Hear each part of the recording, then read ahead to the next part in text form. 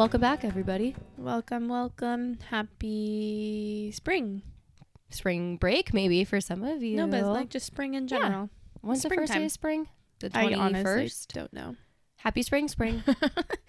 Happy almost spring. Happy spring break. Happy after spring break. Whenever you decide to listen to this. We are post spring break. Yes. It was a wonderful week. It was. Spent time with Anna in LA. Mm-hmm. Ate lots of delicious food. Too saw much amazing delicious food. beaches. It was a good time. It was a fantastic time. So thank you. Shout out to Anna for hosting us. Yes, thank you. It was so great. We sat in the steam room and I just zenned out and said, you know what? This is what's going to get me through the rest of the school year. The next, what did we say? 10 weeks? 9 weeks. A little 8 full weeks. And then we have a week that has 1 full day and then 4 half days. So like 8 weeks. Yeah. Basically. And then we graduate soon. What? 7 weeks? The countdown is on. The countdown begins now. It's such an exciting time. Well, hopefully you're listening to this somewhere magical. And if you're not, I hope your spring break was also great. But yeah, we're ready to jump back into mathematics today. We are going to jump in. So I read a book. It's called Mathematics for Human Flourishing by Francis Su, I believe is how you say it. It was recommended by several people at work. So I'm pretty excited about it. I'm only going to do a few chapters just because it is a longer one. But before we jump into that, we kind of just wanted to throw it out there to you all that if you have any teacher tales, please email them to us. We really would love to record another teacher tale episode, and we need some more tales. We do, and we have some really great ones, like really anything funny, inspirational. I know. I feel like spooky. If you're listening, even if you know us or whatever it might be, just send in whatever. It doesn't even have to be a story. It could be a quote. It could be anything fun and exciting in the classroom or outside of the classroom. Anything that you've seen, because I know that you all see some crazy things every day. So speaking of crazy things, what a good tangent. Okay, we are in the works of a giveaway. Oh my gosh, we are. That is on the book, so be looking on Instagram at teachers_talk_podcast for details that are coming your way. Yeah, we're gonna do that the day that this posts, I believe. Yep. Right? Yeah. Should be. And then also make sure you can send your teacher tales to our Instagram DM, but you can also send them to our email at teacherstalkpod@gmail.com. So, or text it to us, whatever you want. Yeah. Or if you know us and you have our phone number, text it to us. Literally anything you want. And just tell us if you want to be named. Yes, please do mention that. Because if you don't tell us, then we won't name you. So correct. Yeah. All right. So do you want to jump in? It's your day. It's me. I'm so excited to sit and listen. I know. I feel like because yours was 2 episodes, right? Yeah. And I already have will the be more. Next section ready. Yep. Naturally. So this is a good one. I feel like we've been kind of not involved, but a lot of our episodes have revolved around like parenting more so, because we did our gentle discipline, and then we also did love languages, which I feel like obviously relates to teaching, but it was more specific to parenting. Right. So this one I'm kind of excited because it kind of goes back into edumacation. Edumacation is correct. And mathematics at that. Yes. And so always, like, in my opinion, because I struggled with math my basically whole life. And we'll get into that as well too. Good. Because that's something that needs to change. Yeah. So again, this book is Mathematics for Human Flourishing by Francis Su.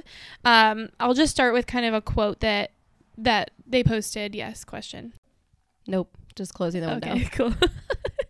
Our window was open, so we gotta close it. And we have doggy partners today. Yes. They have been nonstop attached to my side since returning home, which I'm not mad about by any means. No, but they are definitely, they're needy. Like, they've definitely learned needy from me. Yes. They take after their mama. So if we pause at any given moment, it's because of that.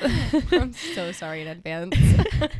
So all right, let's get into it. So This quote just kind of explains why he wrote the book. So this is a human book that grounds mathematics and what it means to be a human being and to live a more fully human life. So I just thought that was good. I don't know where that was in the book. This is a human book that it's grounds a human mathematics and what it means to be a human being. Mm-hmm. We'll get into it. I'm very curious now. We will get into it. That sounds intriguing. Yes. So I'm grabbing my book. So I'll just say the author talks about this story of a man named Christopher Jackson. Each chapter ends in a letter from him, and this is an inmate in a federal prison. A real person. From my understanding, a real person, because he gets these letters from him. So it starts out kind of telling the story of Christopher Jackson. So he is an inmate in federal prison. He didn't finish high school. He talks about his like addiction to drugs and how he like got involved in kind of like a string of armed robberies when he was 19, which is what landed him in prison. So I think from the age of like, I think he said like 14 is when he started doing drugs, and it was just snowballed from there. So he actually reached out to Francis Su, which is the author, to learn more about math, since he said he had always been interested in it, but he was never able to pursue an education due to his like adversity early on in his childhood. And so each chapter ends with a letter from Christopher to Francis. So can I ask a question? Mm-hmm. And I don't know if you know this answer, but the author, what are his credentials? Ooh, that's a wonderful question. Francis Su, was he a professor of mathematics? He is a professor. He talks about having students. When I Googled him, it says he's a mathematician. I can just maybe see really quick. He's an American mathematician. He joined the Harvey Mudd College faculty in 1996 and is currently a professor of mathematics. Okay. So maybe that's why Christopher knew to reach out to him. I think so. Okay. Yeah. So he writes these letters to him, and interesting. Yeah. So each chapter breaks down kind of like an element, almost kind of similar to how my Elements of Teaching book was that I did an episode on a while ago. So this has chapter 1, flourishing, then exploration, then meaning, play, beauty, permanence, truth, struggle, power, justice, freedom, community, and then love. So all of these human qualities. And this book, which I really appreciate, talks a lot about virtues as well. And that's something that we discuss a lot at our school. So I did really appreciate like the breakdown of each like aspect of math pretty much.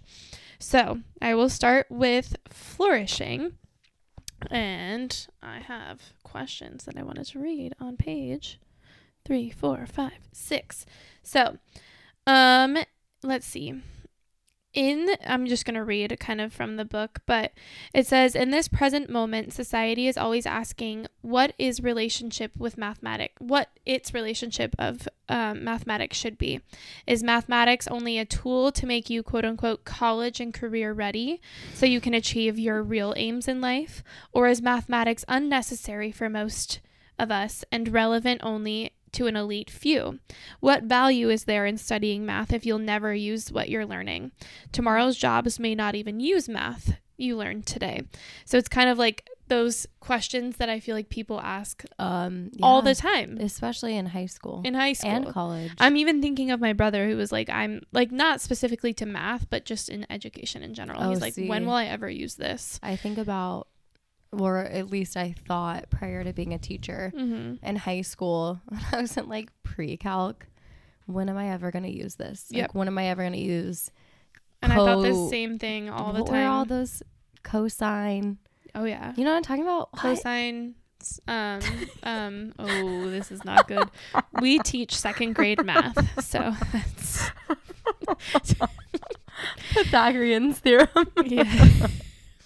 Oh, I apologize. It's but also I did. I'm like, when am I ever going to use this? Yeah, and same. And honestly, I haven't I will be transparent. I haven't fully read this book. I'm just doing the chapters that I have read, because even though I do love math, there was some of this I was kind of like dozing off on a little bit, just because it was like talking specifically about like the rings of Saturn and stuff like that, that had to do with math, which was really interesting. But at the same time, I'm like, that's not something that I'm intrigued by. So it was hard to get through some parts, but I did. Good for you for pushing yourself. I know. So he says that learning mathematics means more than just learning facts. It means seeing oneself as a capable mathematical learner who the confidence and the habits of mind to tackle new problems, who has the confidence and the habits of mind. But outdated curricula and pedagogies prevent many students from experiencing math as a fascinating area of exploration, so culturally relevant and important in all spheres of life. So he's trying to bring us into basically like math, and it'll say it later on in chapters 2, is that math is not just about memorizing, which is like, I feel like something that we... Well, and I feel like it's new. I feel like that realization of math isn't just passive rote memorization, and that it is exploration and conversation. Yeah. And deeper. And that's why is a new idea. Yeah, I do appreciate, because we use Singapore, and we'll talk about like explaining the why is important in math, because that's what fosters that mindset of like, well, if I'm just need to memorize it, like what's the point? Right. So all of us have the capacity to embrace the wonder, power, and responsibility of mathematics by nourishing our affection for it. So studies show that parents with math anxiety pass that anxiety to their children. And I don't want to do that. And I know I have math anxiety, but I will say I am intrigued by people that are so math oriented, and how they really do love exploring numbers and exploring problems. Yeah. So I do want to push myself in that area, and I want to pass that to my children, but it's difficult. It is. It's challenging, especially when you've had bad experiences. It's hard to not pass those on to your kids. But he says that every single one of us, whether we realize it or not, is a teacher of math. We all communicate attitudes about mathematics through what we say to others, and our words have effects on others. So you can communicate negatively, which is like saying I was never any good at math, or that subject is for boys. Or I know, right? Or this quote, don't hang out with her, she's a nerd. Okay. I know, right? I'm a nerd, so same. I'm proud of it too. Oh, forever. Yeah. I mean, I nerd out on certain things more than others, but a lifelong learner. So if you're telling me that you're not a nerd, don't come at me. Yeah. So like, and then this quote can be negative as well. So it says, son, I'm not a math person, and you probably have my genes. Oh. Or why would you take another math class? So, or you can communicate positively by saying math is an exploratory adventure. You can improve your math skills just like I can improve my free throws. Growth mindset. Yep. Math is power to see hidden patterns. Everyone has promise in mathematics. So, you know, if you are a parent that has math anxieties, and you want to make sure you're not passing those on to your children, you need to make sure that you're communicating positively about math. And I feel like that goes for anything other than just math. So this is where it talks about like the human flourishing. So mathematics is for human flourishing. So flourishing refers to like the wholeness of being and doing, or of realizing one's potential and helping others to do the same, of acting with honor and treating others with dignity, of living with integrity even in challenging circumstances. So Aristotle said that flourishing comes through the exercise of virtue. And this is where kind of those virtues start to come in. So the Greek concept of virtue is excellence of character that leads to excellence of conduct. For instance, traits like courage or wisdom.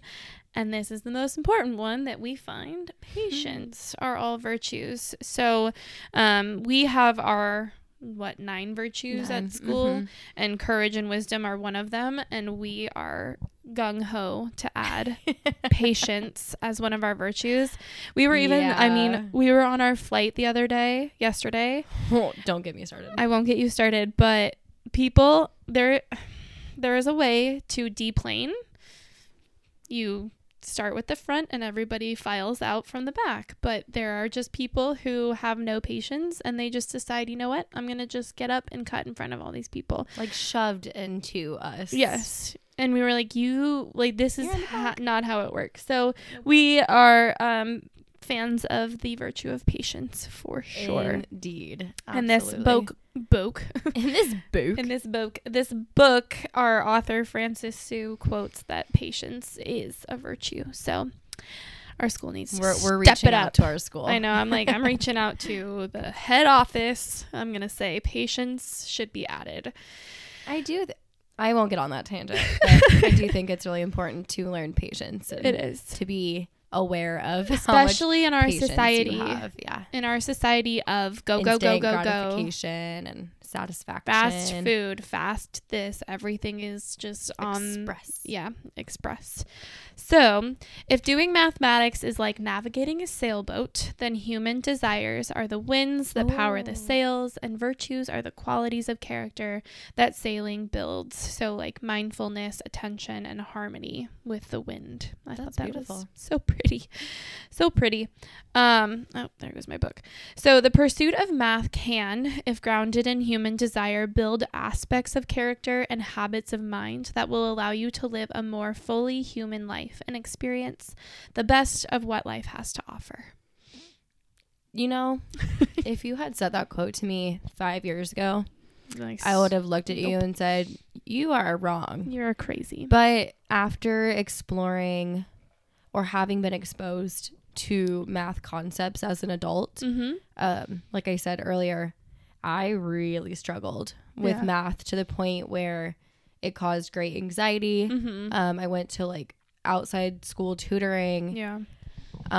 Would cry every day going into it. It was just, it's a painful topic for me. Yeah. But as an adult, we had someone in our network come in and have fun with math, and he like did a little exploration, and I know you want to talk a little bit about it later. Yeah. But just for me as an adult to explore the beauty that math can bring. Yes. And it doesn't have to be complex. No, it really doesn't, and especially at a younger age. Yeah. And that's where it should be. I mean, it should always be, and I'm about to get into the chapter of exploration, but it should always be, you should be exploring. Right. Math. And it shouldn't be this is this, and the author talks about that as well.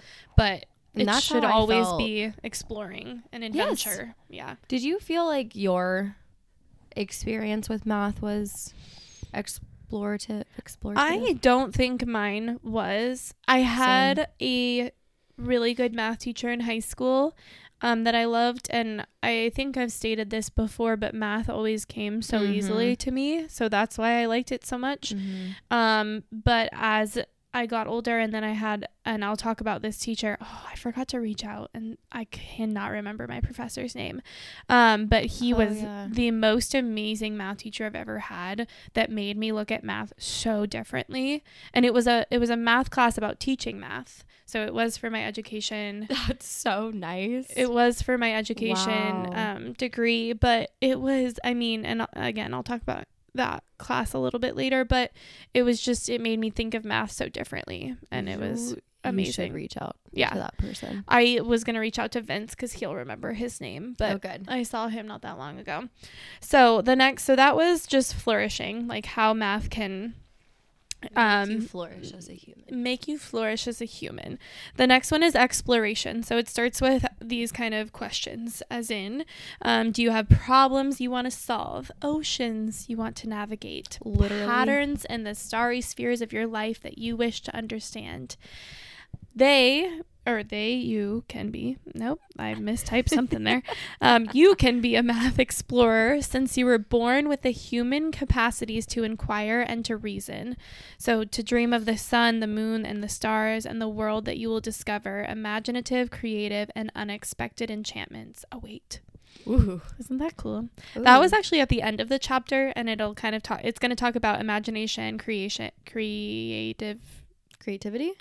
Thank you. I was like, creation? No, that's not right. And then enchantments, unexpected enchantments. So beautiful. Exploration and understanding are at the heart of what it means to do mathematics. So that's what we talked about, is like exploring. It shouldn't just be like you're told what to do and how to do it, and understanding. That's why I like Singapore math, is because we aim to understand first and then explore and then explore. Well, I feel like explore and then that leads to understanding. Correct. So exploration is a deep human desire and a mark of human flourishing. Mathematical exploration begins with questions. So the only requirement to be a math explorer is the ability to ask questions like why or how or what happens if. So asking questions. So interesting, because so many times we push curiosity in science and history, whereas math can absolutely be an area of opportunity for that. It can be. It can bring a lot of curiosities. And that's why I love these low floor, high ceiling activities that we've been doing. I wish I had the name of that book. Mathematical Mindsets, right? No, that's the book on Number Talks. I don't know. Oh. No, I think you're right, actually. Yeah. But then the workbook itself is like a branch off of it. Yeah, we just got these amazing resources for school, and they have these activities that really let the students explore. Push understanding. Yeah, before anything else. So, we'll have to do an episode with Carter on that. Oh, for sure. Days. She has a lot more, I feel like, knowledge on it than I do. And she took a course. And I'm pretty sure she took a course. I think she read this book, because I'm pretty sure she was one of the people that talked about it. But yeah, so the ability to ask those questions, all children do it, yet somewhere along the way, some stop asking questions. Especially when it gets scary. Yep. And it perhaps because they're told to memorize things and not to understand them, which makes sense, because when we come to like math facts and things like that, it's just like memorize, or like how to do a certain problem.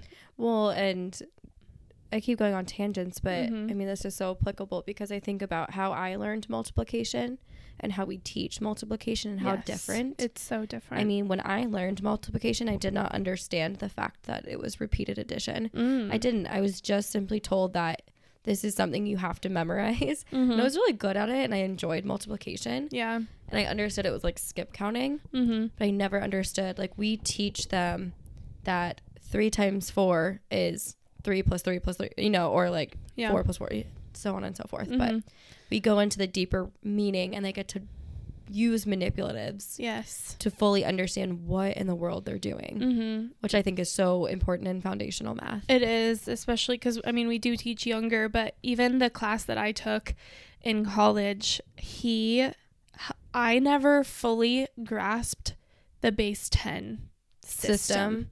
Same, not until college. I did not fully ever grasp that the reason why base 10 is the way it is, because he had us do our own base 5 system. And it wasn't until that activity where we like explored using different symbols for numbers.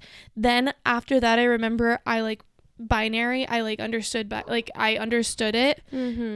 And it was great. And I remember this because when I did my training for our school, Lauren Grudem, who recommended this book as well, did a talk of for Singapore math. And she opened it with, if you looked at this number and it was a binary number, what number would it be? And I was the only one that knew it, because I remember. Oh, I remember that day. Yeah. And I looked at you like, what?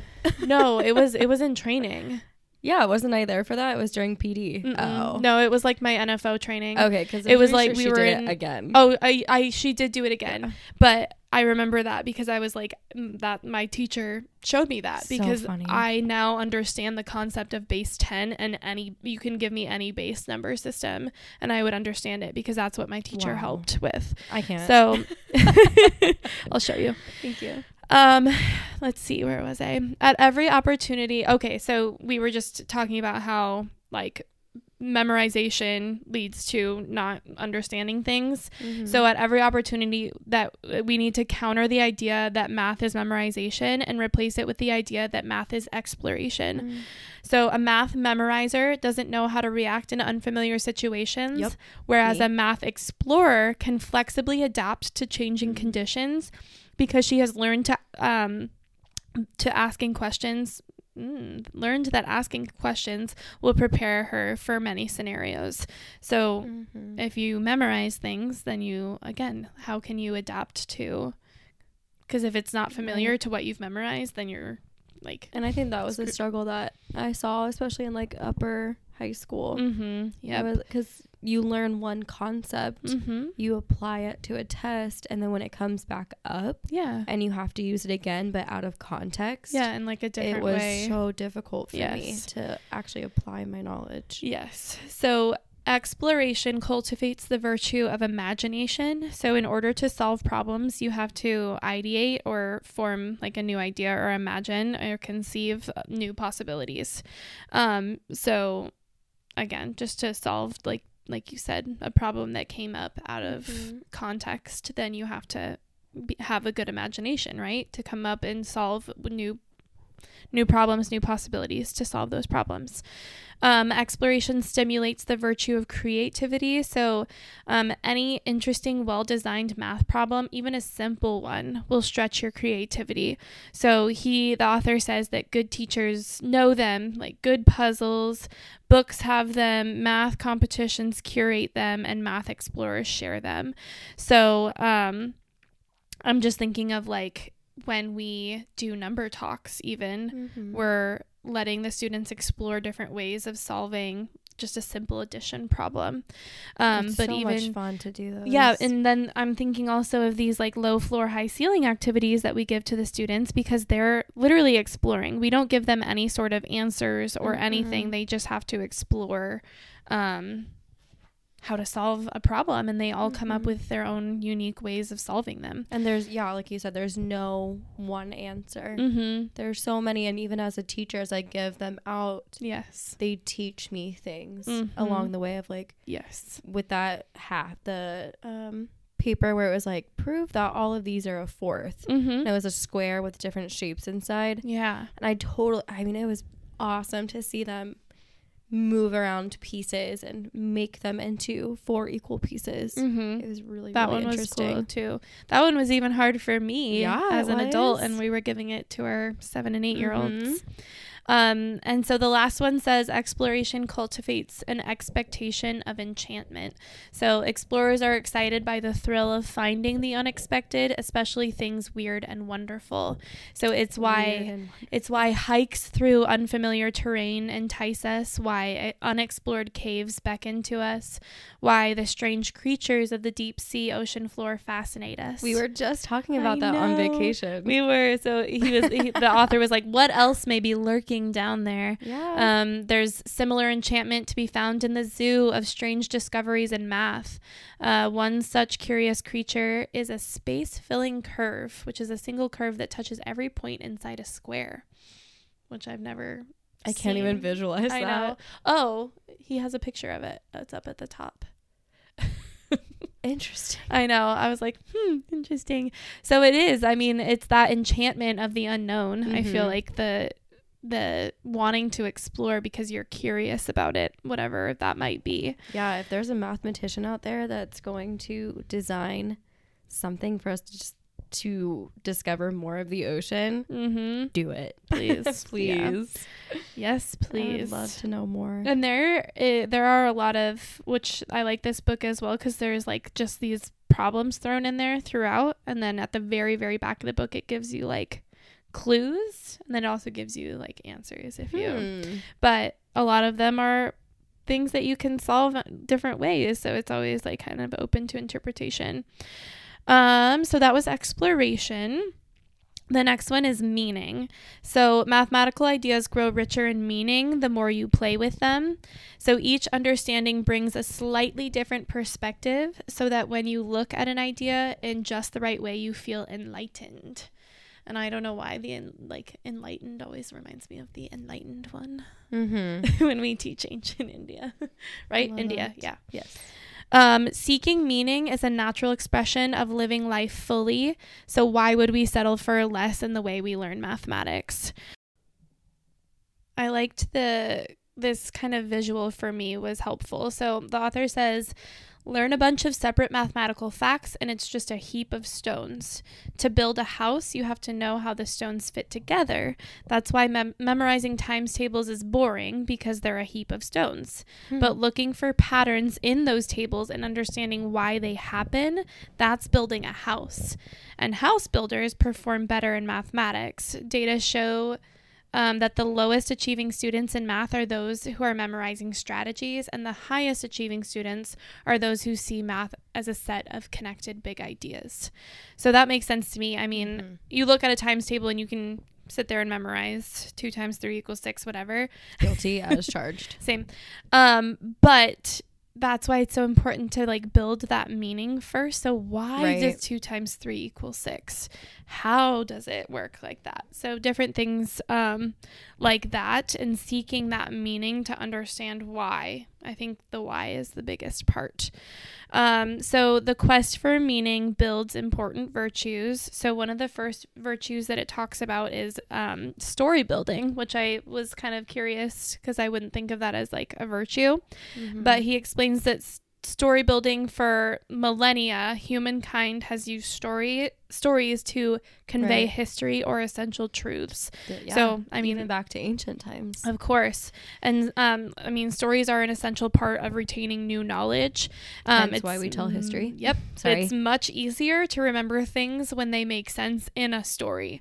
So the authors state that too often, and he said, too often in my math education, I've been given a concept and asked to do exercises with it, but wasn't taught its significance. Snap.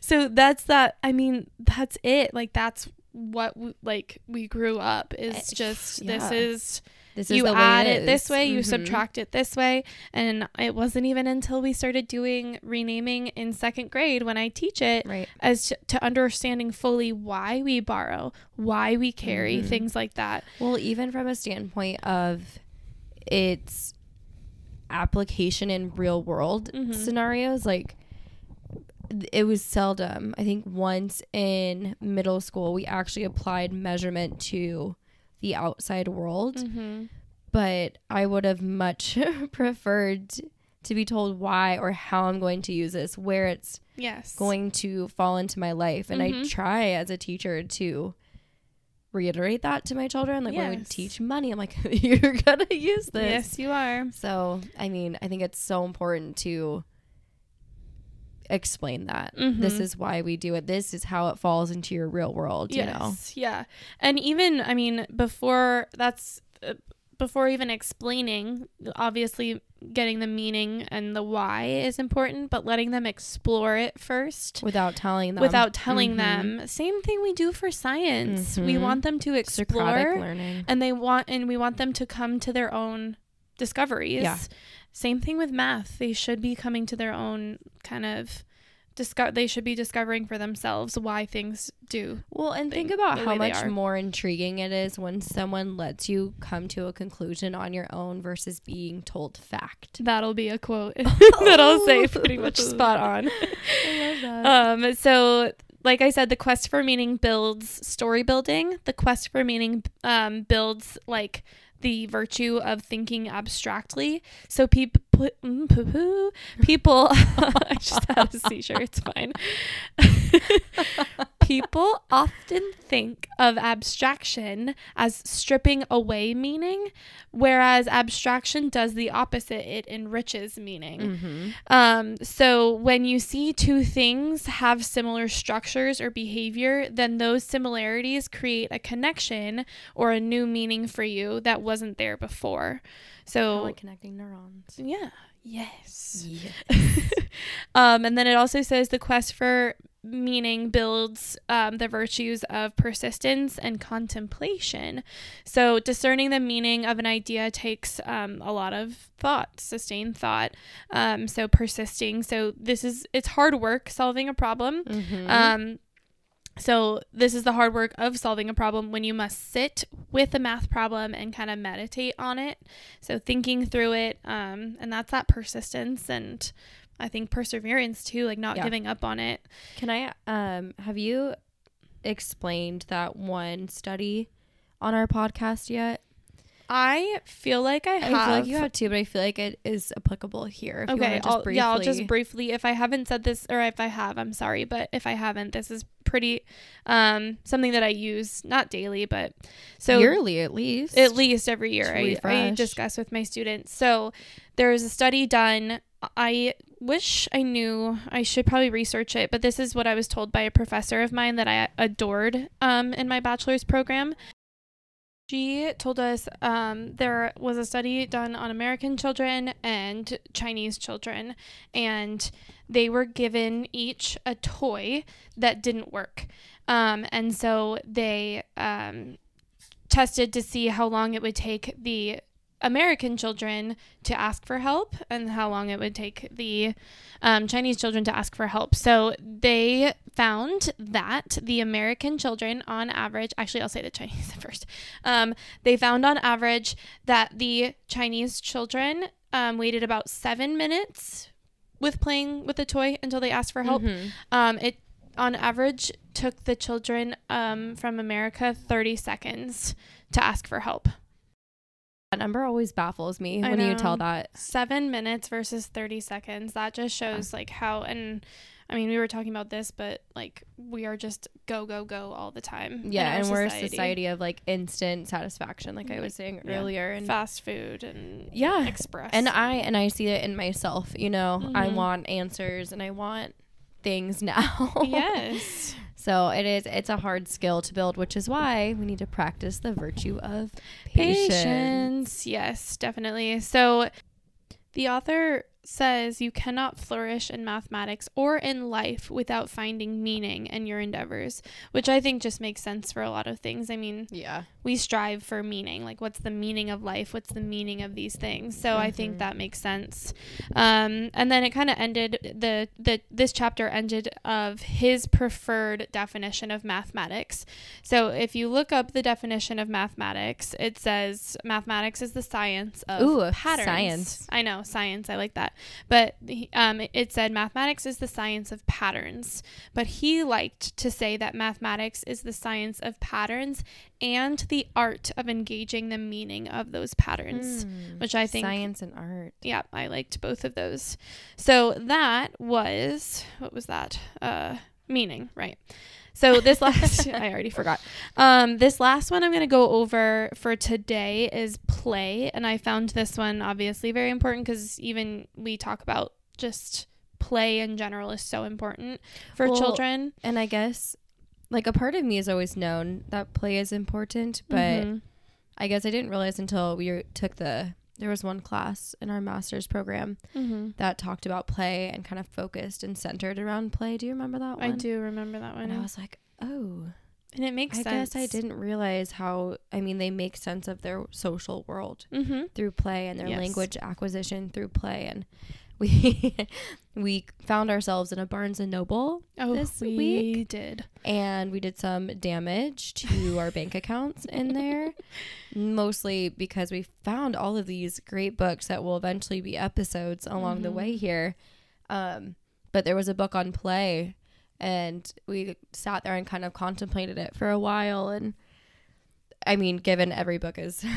you got to look through it first kind of thing. But of course. I think it would be an interesting topic to speak on one day and maybe bring in somebody who really knows more about play. And that would be cool.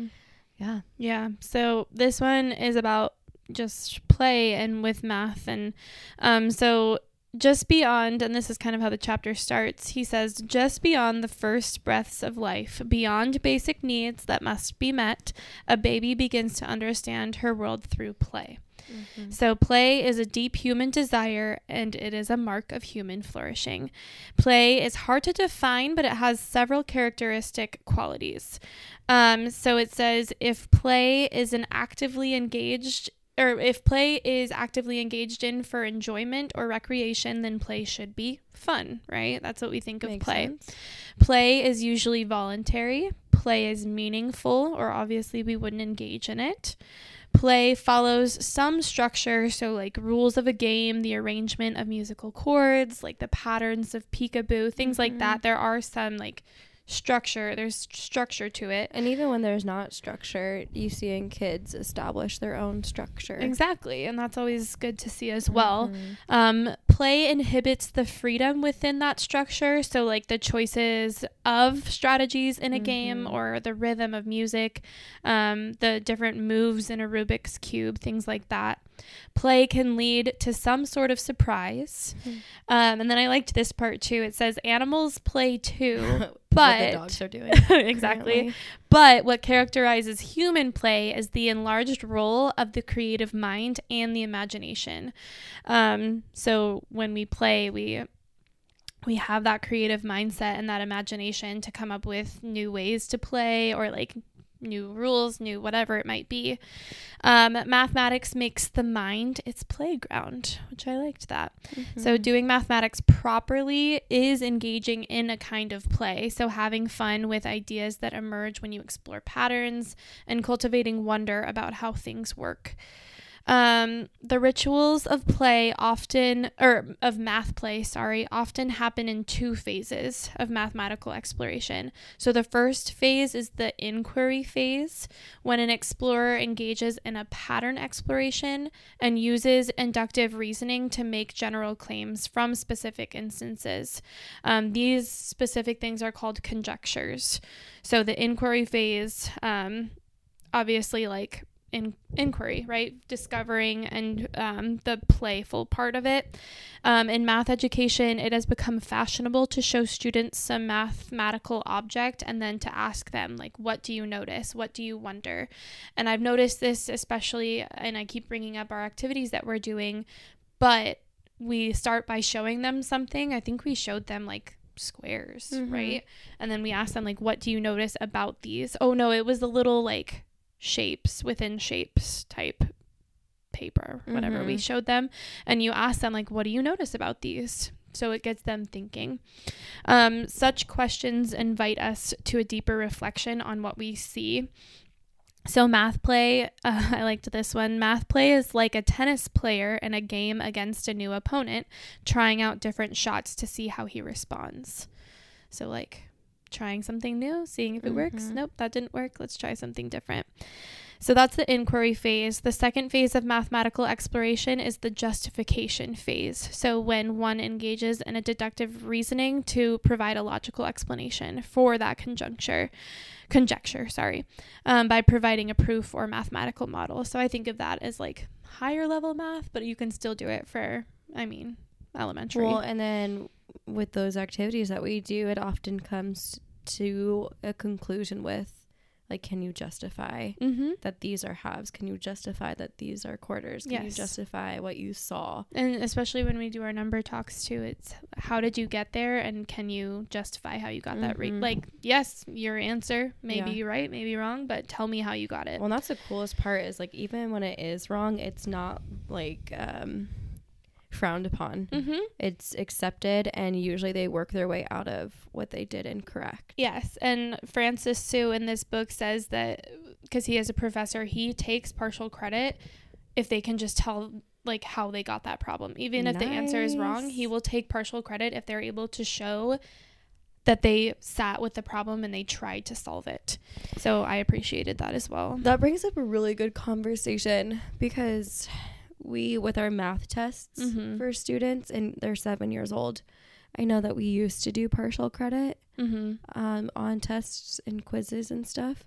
And it makes me contemplate, like, what's the appropriate age to accept that, because you know at 7 like they're doing it with their parents, so like do they fully understand, or maybe you do corrections during the school day when they are able to sit down independently and like work through it with manipulatives or what have you. I would almost love to give them just partial credit on their quiz, like not even like corrections, but if they on their quiz got it wrong but they were able to show me that they tried to solve it, then partial credit for that. Not like, but then they still would correct it, I think. But that's a conversation we can definitely have. I know. I feel like that's something we should take to the team. Just an idea. Let's do it. Okay, so those were the kind of the 2 phases. So that was the, what did I say? Inquiry phase, and then the justification phase. Another pattern of mathematical play is the way it asks you to change perspective. So to look at a problem from different viewpoints.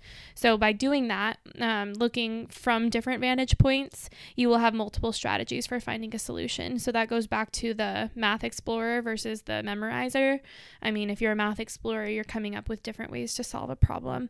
I think he talked about, there was like a problem of a truck was trying to get under a what are those called, an overpass, and it was too tall, so like how are we going to solve that problem? And they ended up getting letting air out of the tires so that it lowered and then went under, and then pumped air back in the tires. My initial reaction was go around. Yes. And that's my fixed mindset of like, you can't change what is, but you definitely can. Yes. I liked this analogy, I guess you would call it. He says that math play is like a cook who chooses a good spice for his culinary creation. Some choices are better than others, but many choices will work, and they will yield a different dish. So it depends on what you want. I need to change my mindset, because math to me is like one answer, but there are so many different ways to come upon that answer. Yeah. I guess I was just taught like, this is the only way. Yeah, same. I do need to explore more math. Yes. As I become more acquainted with it. So he says, quite often we treat mathematics as a thing we just tell people. Yep. Even though, as French philosopher mathematician Blaise Pascal, sure, Blaise, but if they're French, how would you pronounce that? Madame, where are you? So this is a philosopher, mathematician. He says that people are generally better persuaded by the reasons which they have themselves discovered than by those which have come into the mind of others. So like you were saying before, people are a lot more likely to understand like a concept, whatever, that they came to themselves than just being told what it is. Active learning versus passive. Yes, exactly. So math play builds and develops all these like following things. So it says math play builds and develops hopefulness. So when you tinker with a problem long enough, you are exercising hope that you will eventually solve it. So this brought up kind of a memory from my college professor that I keep talking about. He started at the beginning of the year. He gave us this problem, or semester, I should say. He gave us this problem, and I can't tell you like the exact details, but it was essentially like one ship every month will leave a harbor, whatever, from the East Coast, travel around South America, and go over to the West Coast. Same thing from the West Coast to the East Coast, once per month, for I think it was like 12 months, whatever it might be. Our goal was to find out how many ships would pass one another on their trip. And he just left it at that. So this was not, it was like, he just told us this at the beginning of the semester, said, let me know if you find a solution for the whole semester. Anytime someone thought they came up with an answer, they would present it in front of the class, how they solved it. He'd say, great, thanks for sharing. But never, the entire semester, never was like, that's a definite yes or a definite no. He was just like, that sounds good to me. And it wasn't until a girl came, literally brought 2 strings with like cotton balls on them, and visually showed how each cotton ball would pass each other, and was like, this is how many times it would go. And she gave her answer, and then he kind of looked at the class and was like, what do you guys think? Like, and we were kind of saying, wow, that sounds good to me. Right. He's like, okay, sounds good to me. Never Did he ever give you the answer? Nope, never. Oh, that irks me. I know, that irks. But we as a class figured out like that seems like the most logical answer because the way she explained it seemed pretty spot on. So we kind of just said like that's most likely our answer. Most likely though. Yeah. But it was so, I don't know, to me that was so cool because it was like we had to sit with this problem for a full semester and just kind of figure out different ways to solve it. And he was like, yeah, sure. I like that to the point of no definitive answer. And that's my instant gratification in me. Yeah. But I'm like, I would want to know at the end, like, what it would look like. Well, and that's the thing of like hopefulness. We were hopeful that by the end of the semester, we would have had an answer. And we kind of did because that we came to a conclusion as a class that we feel that is the answer. What a broad, right? You're like, okay, but like where at the United States and how I know it's once a month, but is it every, I don't know, second week, third week? Oy. I think it's like the same time every month is what it was. I can't tell you exactly the problem, but that just reminded me because I mean, we tinkered with this problem for a whole semester. So I just thought that was cool. Yeah. But so math play builds and develops hopefulness. It builds and develops curiosity as you explore. It builds and develops concentration and intensely pleasurable focus that shuns the distractions of daily life. So he does go into like talking about like social media and, you know, just being able, and even the internet, being able to find an instant solution, and how that's kind of hindering our like society and how we solve problems.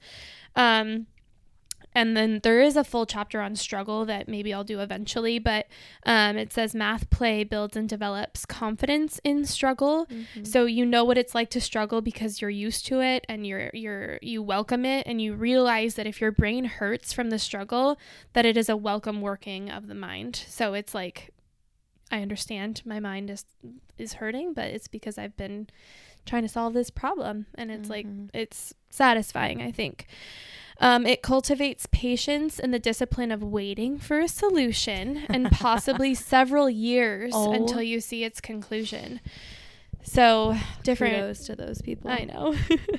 It builds and develops perseverance, and then also the ability to change perspectives, so to see a problem from many viewpoints, as well as an openness of spirit that contributes to community. So he talks about openness of spirit is also one of the virtues that are most easily tarnished when play is corrupted.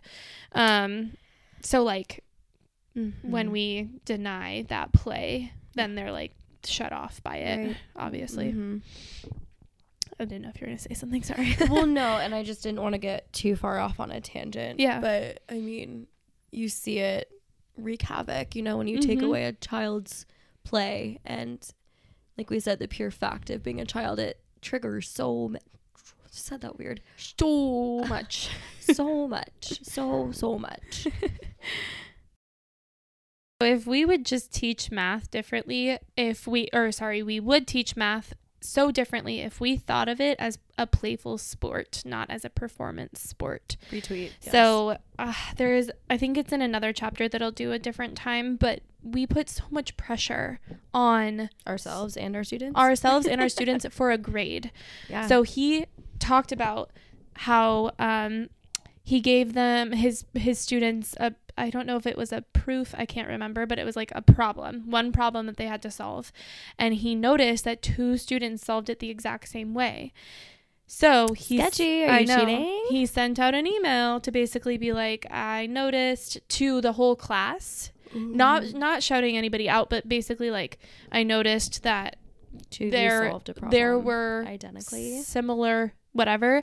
10 students reached out to him and admitted that they Googled it because they were so stressed that they weren't going to be able to solve it, and then he reflected and said, I feel like I put the pressure, like what did I do wrong in putting enough pressure on them to where they felt like they had to cheat, which is that's pretty big of a professor to put it on him, not on his students. I was just gonna say, I really do respect him for reflecting on that and not turning the blame. Yeah. He looked inward and was like, what did I do? What could I have done better? Yeah. And that, I think, is something that teachers should be doing daily. Oh, yeah. And especially with grades. You know, if and your class is failing or struggling, most of the time it's on you. Yeah. And you have to accept responsibility for it. You do. I mean, you can have those students who are struggling, and that's going to happen no matter what. But if you have a class of students that are struggling, then that's some serious reflection you have to do. And it's not like it's a bad thing either. It could have been the delivery. It could have been so many things, you know. Yeah, I think that's what this was. Oh, yeah, I wanted to read this little part as well. So we draw ourselves and others to mathematics through the deeply human desire to play. Thus, play should play a prominent role in mathematical learning. Everyone can play, everyone enjoys play, and everyone can have a meaningful experience in mathematical play. So as Plato said, do not then, my friend, keep children to their studies by compulsion, but by play, which I thought was kind of, Plato. We talk about Plato a lot. So again, you won't always know the answer, but you will know how to highlight and cultivate the virtues built through math play, and will help others find the answers they are looking for. So it's just kind of, I think play is important in just all aspects of education, but in math especially, like, we shouldn't be hounding on our students to solve it this way or however we choose to, whatever. I'm just thinking mathematics can just be so rigid, it can and dry and scary. And I'm totally speaking from experience, like, unfortunately that was the experience that I had, and I wish I viewed, and I'm starting to view math in a different way, especially being a teacher, but it needs to be just as explorative isn't a word, is it? Explorative? I think so. Is that a word? You need to be able to explore just like you do in science, in history. It's the same concept. Storytelling. You're not just telling stories in history and in science. It should be in math. It should be in all aspects of education, because like it said, like, stories are how we remember, right? You remember a good story or whatever it might be. So yeah, math should be viewed, like you said, it should be exploration, it should be play, it should be joyful, all that good stuff. So that's where I'll pause. There's also like a chapter on, like I said, beauty, and there's a chapter on struggle. Struggle went into like growth mindset and fixed mindset, which we've talked a lot about. I could benefit from that. Yeah. So, let me know if maybe we'll do another episode of this later on.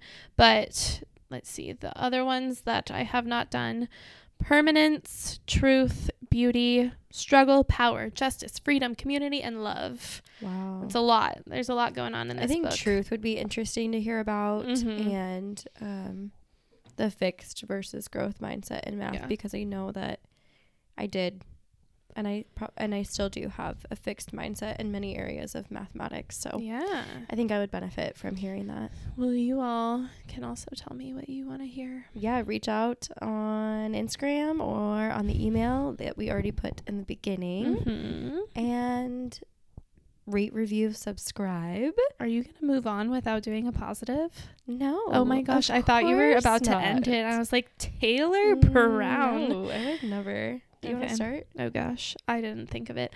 My positive. I have one. Okay, you go. Honestly, my positive was the potatoes that I had at breakfast yesterday. Those were so good. We went to this restaurant called Elefante in LA. Actually, it was in Santa Monica, more specifically. Shout out to them. Oh my gosh, so good.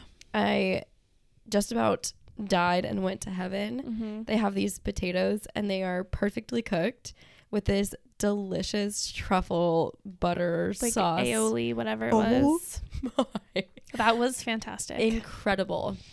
The banana bread was fire. Like, everything was so good. So that, honest to goodness, was like such a highlight. And of course, being with Anna and just having time spent with you guys was amazing. Yes, needed. I'll kind of keep my positive on the same track then. The first night we were in LA. We stayed in Beverly Hills, which was so cool. But our dinner the first night, holy moly, was amazing because like Anna's husband works at this hotel and they treated us like royalty. Queens. It was amazing. Queens. They brought us all these foods that we didn't order. They brought us the most amazing desserts. So it was kind of nice to feel like a little like a celebrity. And the food was outstanding. Yeah, I told Matt that was probably one of the best meals I've ever had. By far. So if you're in the Beverly Hills area, it's called the Terrace. Can I name it? I think so. Right? Okay. We are not there anymore. Yeah. It's called the Terrace, and it was honestly so good. One of the best meals I've had. It's the restaurant at the Mayborn Hotel in Beverly Hills. So if you ever want to splurge and have a fancy dinner, go there. Absolutely. All right, folks. Cool. We'll see you next week with another episode. Yeah. Thanks for listening, y'all. Until then, have a wonderful week.